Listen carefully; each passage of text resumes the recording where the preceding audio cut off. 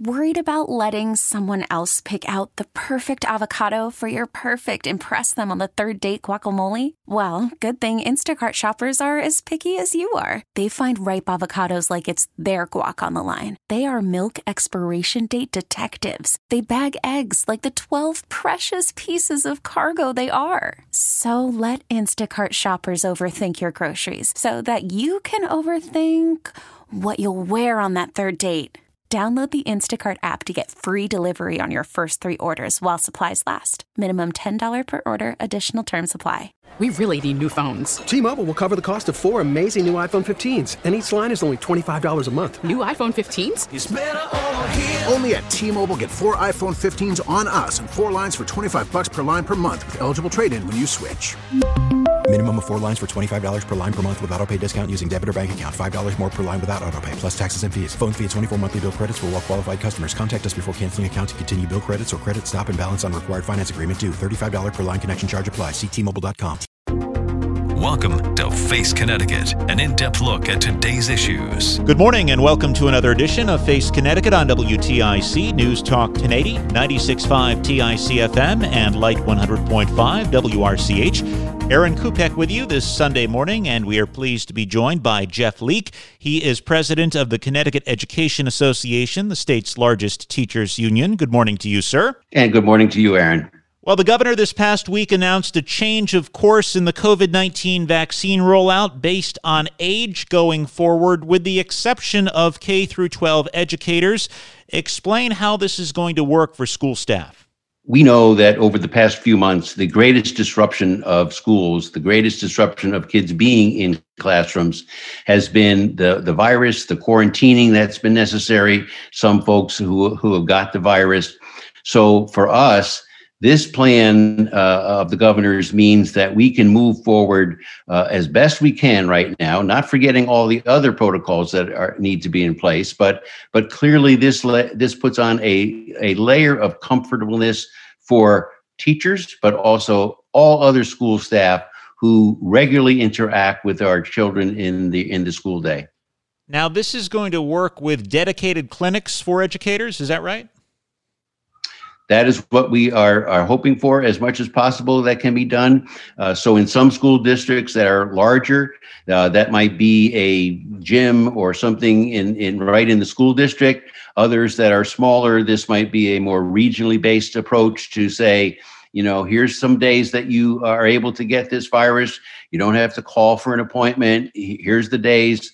Get there and make sure that those of our members who want this are able to get it.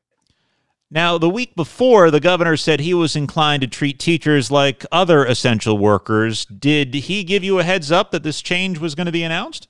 We have been in contact with the governor's office. I did not speak directly with the governor, but with folks within the governor's office. And we have been trying to say, look, what we are hoping for here is a clear idea of when and how. And we thought that a plan to do this district by district would be the most efficient plan, would be the least disruptive plan for our educators and the students in our schools. What are you hearing from some of your brethren in organized labor, maybe representing frontline workers at grocery stores and in other occupations whose members are feeling a little jilted now? We hear them, and we agree that we should be getting out the vaccine to them as quickly as possible as well. Please remember that we thought we were all in one group, and all we were asking for was when is that going to start, and how are we going to be organized? It was not part of any discussions that we had that anyone else would not be in the same considerations that they were before. Now, with the governor doing this, he's bucking CDC recommendations. Are you hearing from your counterparts in other states with some interest, seeing how this is going to turn out? Yes, so the news has just gotten out to some of our other state affiliates, but I would also put into the conversation right now that in a number of other states, almost half of them, I believe, the vaccination of educators had already begun, and that process was underway. It was underway under the same process that everyone else was doing. So this is unique, and we think it's unique in terms of being quite favorable for, again, our members, all school staff, and the non-disruption of our school districts. Now, when the vaccines were rolled out at Connecticut nursing homes, a surprising number of workers there opted not to get vaccinated. What are you hearing from your membership? Is there a strong appetite among teachers to get vaccinated? Our latest collection of information seems to indicate that between 80 and 90% of our members, I'm not sure about all the other unions, but our members are inclined to get the vaccine as soon as they are able. There is some reluctance for folks who have certain underlying conditions. We have advised them to make sure they discuss this with their doctors. And for example, one of the teachers of the year who was in the ad did exactly that, talked with her doctor, found out that there was no problem with her receiving the vaccine. And so she will be in line with the rest of her counterparts as well. You say this is not just for teachers, so that's an important point. We're also talking about paraeducators and administrators here, is that right?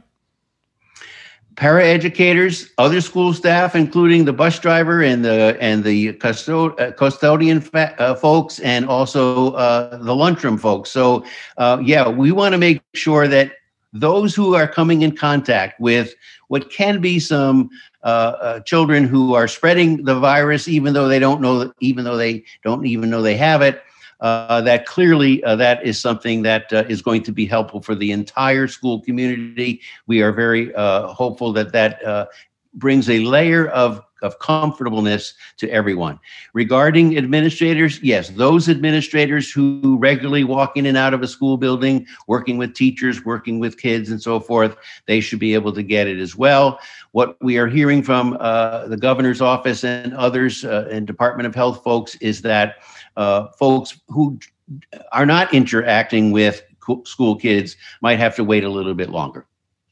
Is vaccination the final major hurdle to return to full in-person learning? Not according to the CDC. And I'm not trying to indicate that we're not ready to move forward as quickly as possible here, but clearly from the CDC is the guidance of got to continue masking. We need to pay attention to social distancing. In too many of our school buildings right now, they have not figured out how to do a social distancing that has been suggested by the CDC. We can work on that. We can do things to make sure that there's not 27, 28 kids in a classroom right on top of one another. So we are looking forward to working with school districts in order to get that done. Are you hearing from some members that even after getting vaccinated, they are concerned, wary about returning to the classroom? I have not heard that concern as of today. And it should be noted that for teachers who have been teaching online since perhaps last March, in many cases, it's a lot more work. Oh, the stress level and the work level of our educators has been just incredible. And the thing that is the most problematic right now is this idea that somehow having students who are right in front of you in the classroom and then having 20 more students who are on a computer screen is a instructional method that works for either of those groups. It doesn't. It is creating great stress among teachers and students, and we are going to hopefully make sure that it doesn't continue into the next school year. Not sure what the rest of this school year we can do, but clearly it cannot be the way that we move forward next year. Are you pressing to maybe continue remote learning for the balance of this school year and then start fresh anew in the fall, or would you like to see things having some semblance of normal by the end of this school year? some semblance of normal by the end of this school year for those populations that are comfortable with that. Many of our teachers are already in their classrooms with at least some of their students, if not all of them. So that's already going on, especially in the lower grades, in the elementary preschool grades. But in addition to that, we want to make sure that everyone is comfortable moving forward, which means in some cases that there's reluctant parents out there who are saying, I'm not sure about this. We have to do a little bit of an education program to talk about how getting kids back connected with each other and connected with their educators is the most important thing we can do. There has been evolving information when it comes to COVID-19 in schools and how readily children can spread the virus. What is the latest information? What guidance are you working off of currently? We're still working on the guidance that we have had for some time, which is that especially the youngest children can be asymptomatic, but still quite full of the virus and able to spread it. So again, we want to get back to the idea that this doesn't mean that we can stop wearing masks, although that has been happening in some of our school districts as we move forward, that we need to still consider the social distancing aspect. Hopefully, school systems are taking a look at their HVAC systems and saying, what can we do to improve these? We found school districts across Connecticut that haven't changed or done anything with their HVAC systems for 20 or 30 years. So that has got to be an ongoing situation that gets better and better as we move forward. So we are looking forward to doing all that. Obviously, it's still going to be important to do some random testing probably as well. What sort of conversations are being had this time of year as cities and towns craft their budgets? You talk about upgrading HVAC systems. That's not cheap. Is that part of the conversation as budgets are built for the next fiscal year? It might be, but we have been urging from last summer, that the whole bonding ability of the state of Connecticut might be used to help districts upgrade this. We understand that the Biden administration's package going forward for schools also includes funding for having districts take a look at their HVAC systems and using some money to make improvements. You are listening to Face Connecticut. We are talking to Jeff Leek, president of the Connecticut Education Association, the state's largest teachers union. There was some difference among the school districts about how they were handling teachers who had to quarantine and be out because of either having COVID-19 or having COVID exposure. Have recent actions by the governor helped to clarify that? Yes. We did have a number of folks who were very concerned about their ability to be in schools, either with or without kids, because of their own situations, their own health situations and safety considerations. So for us, this is, again, just another step forward in returning to some normalcy. But again, I'm going to emphasize, we cannot think that we are going to return to schools the way they were last January. What I mean by that is the needs of our students are going to be very different. The social, emotional aspect of what teachers, educators, paras do with kids has got to be emphasized. We've got to probably do some training of educators to make sure that they are dealing with these traumatized students as they return. So next school year isn't going to look like January 2020, but hopefully we'll have as many students back in the classrooms as we can possibly get there. And I want to talk about that a little more in a second. But first, as we approach Monday and the vaccine eligibility expanding to people 55 and older in Connecticut, regardless of your occupation, how many teachers would apply for that anyways because of their age? Is the teaching population in Connecticut graying? Do you have a lot of people 55 plus? Yes, we do. And some of them, I'm sure, would have taken advantage of that. Again, please remember that when we were urging district-based, school-based vaccinations. We had no idea that that other plan was in place or being contemplated. So what we were trying to do, again, was make sure we could continue our school day and our school systems in the best that we could without interruptions. We heard from a group called the RISE Network this past week. They had a study showing that high schoolers going fully remote, in particular, were more likely to be left behind, not allowed to advance to the next grade. So what sort of work has to happen to get those students back up to speed once things start to return to normal? We believe this is going to be a multi-year process. We are not going to, quote unquote, fix what has taken place during the pandemic in the next school year all by ourselves without the help of others. And it's probably going to take multiple years to do that. Again, as I mentioned a few minutes ago, we know the social, emotional needs of students need to be met in different ways. We know that we have to reconnect with some of our students who have not been connecting with us as we've been offering education through technology.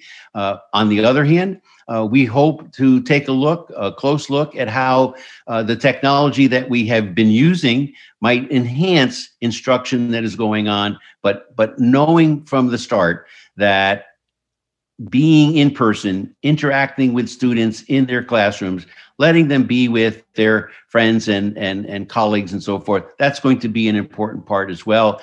And we need to kind of figure out how we're going to get through that through the next couple of years. Now, with all of this going on with the pandemic, where does standardized testing stand in Connecticut? Has that been paused or is that ongoing? Well, we were very thankful last year when the U.S. Department of Education pretty much said, don't do standardized testing. It didn't make any sense then. It still doesn't make a lot of sense right now. And what I mean by that is, are students where they normally would be in the course of the year right now? No, we know that already. We know that. But we also know that teachers right now are using multiple ways of assessment to determine where kids are and where they need to go next. So for teachers, they need to know that right now. They don't need to find out the results of a standardized test next year when the students that are in front of them right now aren't even going to be there most likely as we move forward. So for us, right now, and I was just on a call yesterday with our state affiliate presidents across our country, we know that this would be a rather large waste of resources, time, and money to go forward. So we hope that we can persuade the U.S. Department of Education to say, take back the guidance you just put out a couple of days ago and allow us to continue our instruction to the best of our ability. We'll figure out where kids are, and we'll let the public know and parents know where kids are as we move forward. But we don't need a standardized test to do that. In particular, what was that guidance, and how do you recommend getting that baseline you need to move forward with instruction without the standardized testing? The guidance was pretty much, we want you to do standardized testing.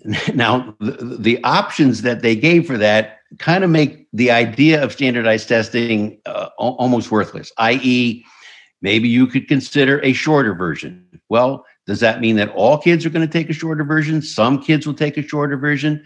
What are we going to do about those students whose parents have said, I don't want you back in a classroom right now? Are they going to be able to take the test at home?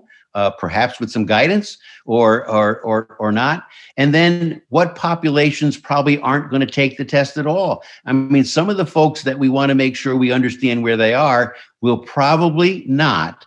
Again, getting back to the whole disengagement conversation from a few minutes ago, will not be taking this test. So we're not going to know where they are. We are going to have to do this on a classroom basis, on a teacher basis, and we are going to do that. But again, from our point of view, the idea of a standardized test in the middle of a pandemic is just a no-go.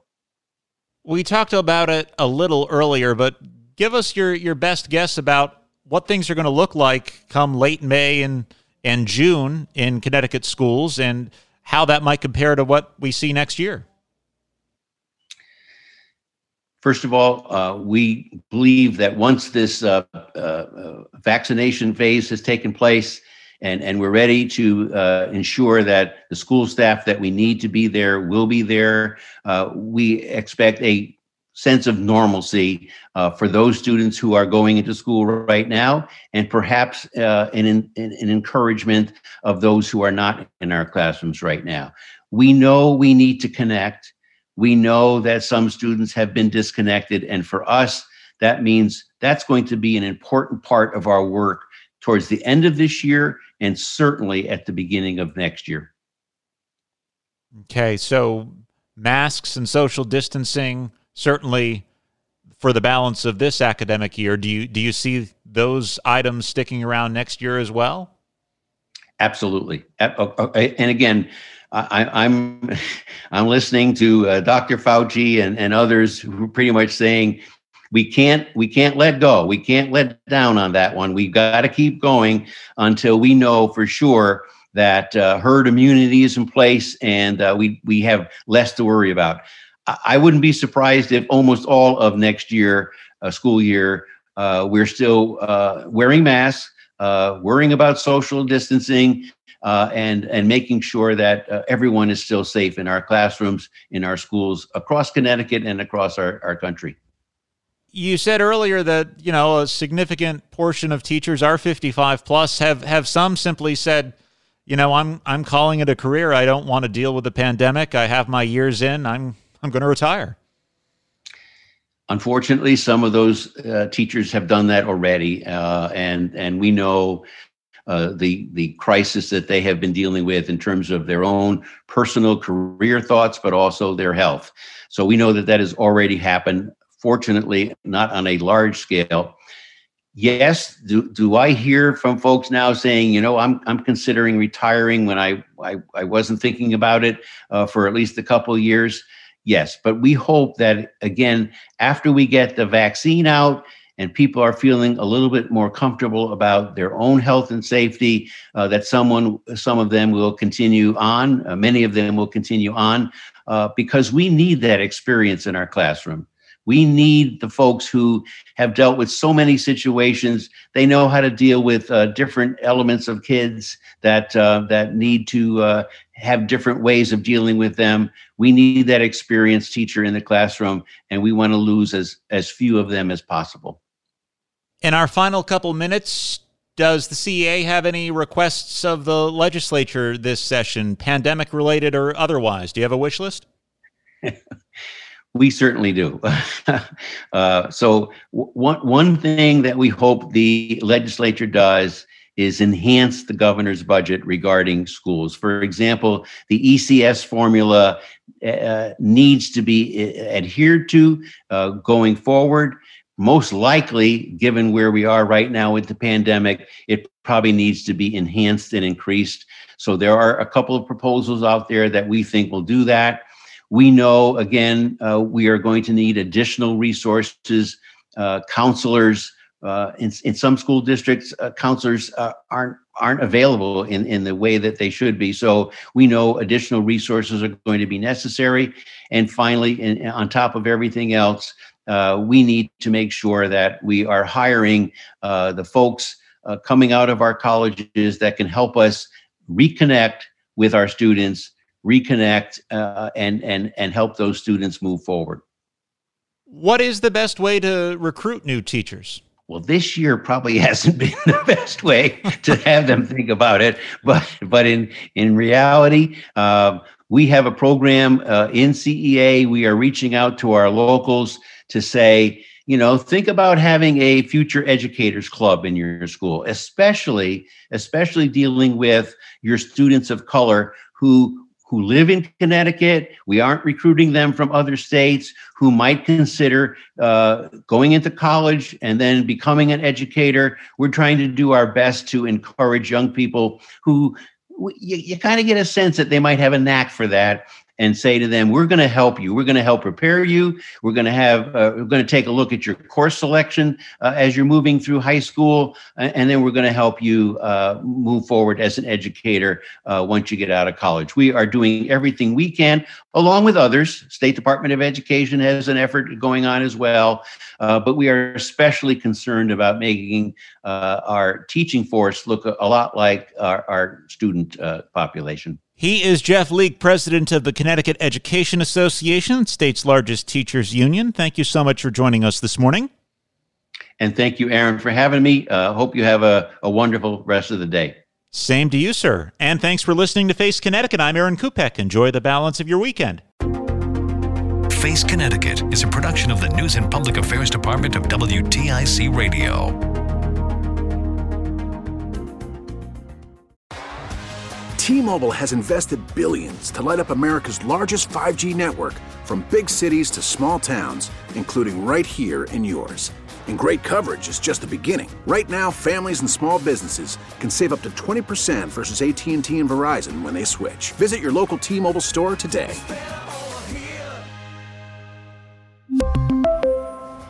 Plan savings with 3 lines of T-Mobile Essentials versus comparable available plans. Plan features and taxes and fees may vary. Spring is a time of renewal, so why not refresh your home with a little help from Blinds.com? We make getting custom window treatments a minor project with major impact. Choose from premium blinds, shades, and shutters. We even have options for your patio, too. Blinds.com invented a better way to shop for custom window treatments. There's no pushy salespeople in your home or inflated showroom prices. Our design experts can help you find the perfect window treatments on your schedule. We'll even send free samples directly to you. Plus, we can handle the measuring and installation for you. Unlimited window treatments installed for just one low cost. And with Blinds.com, you'll always get transparent pricing. No hidden fees. Our free shipping and 100% satisfaction guarantee can put the spring back into your step and into your home, too. Shop Blinds.com right now and save up to 45%. Up to 45% off for a limited time at Blinds.com. Blinds.com. Rules and restrictions may apply.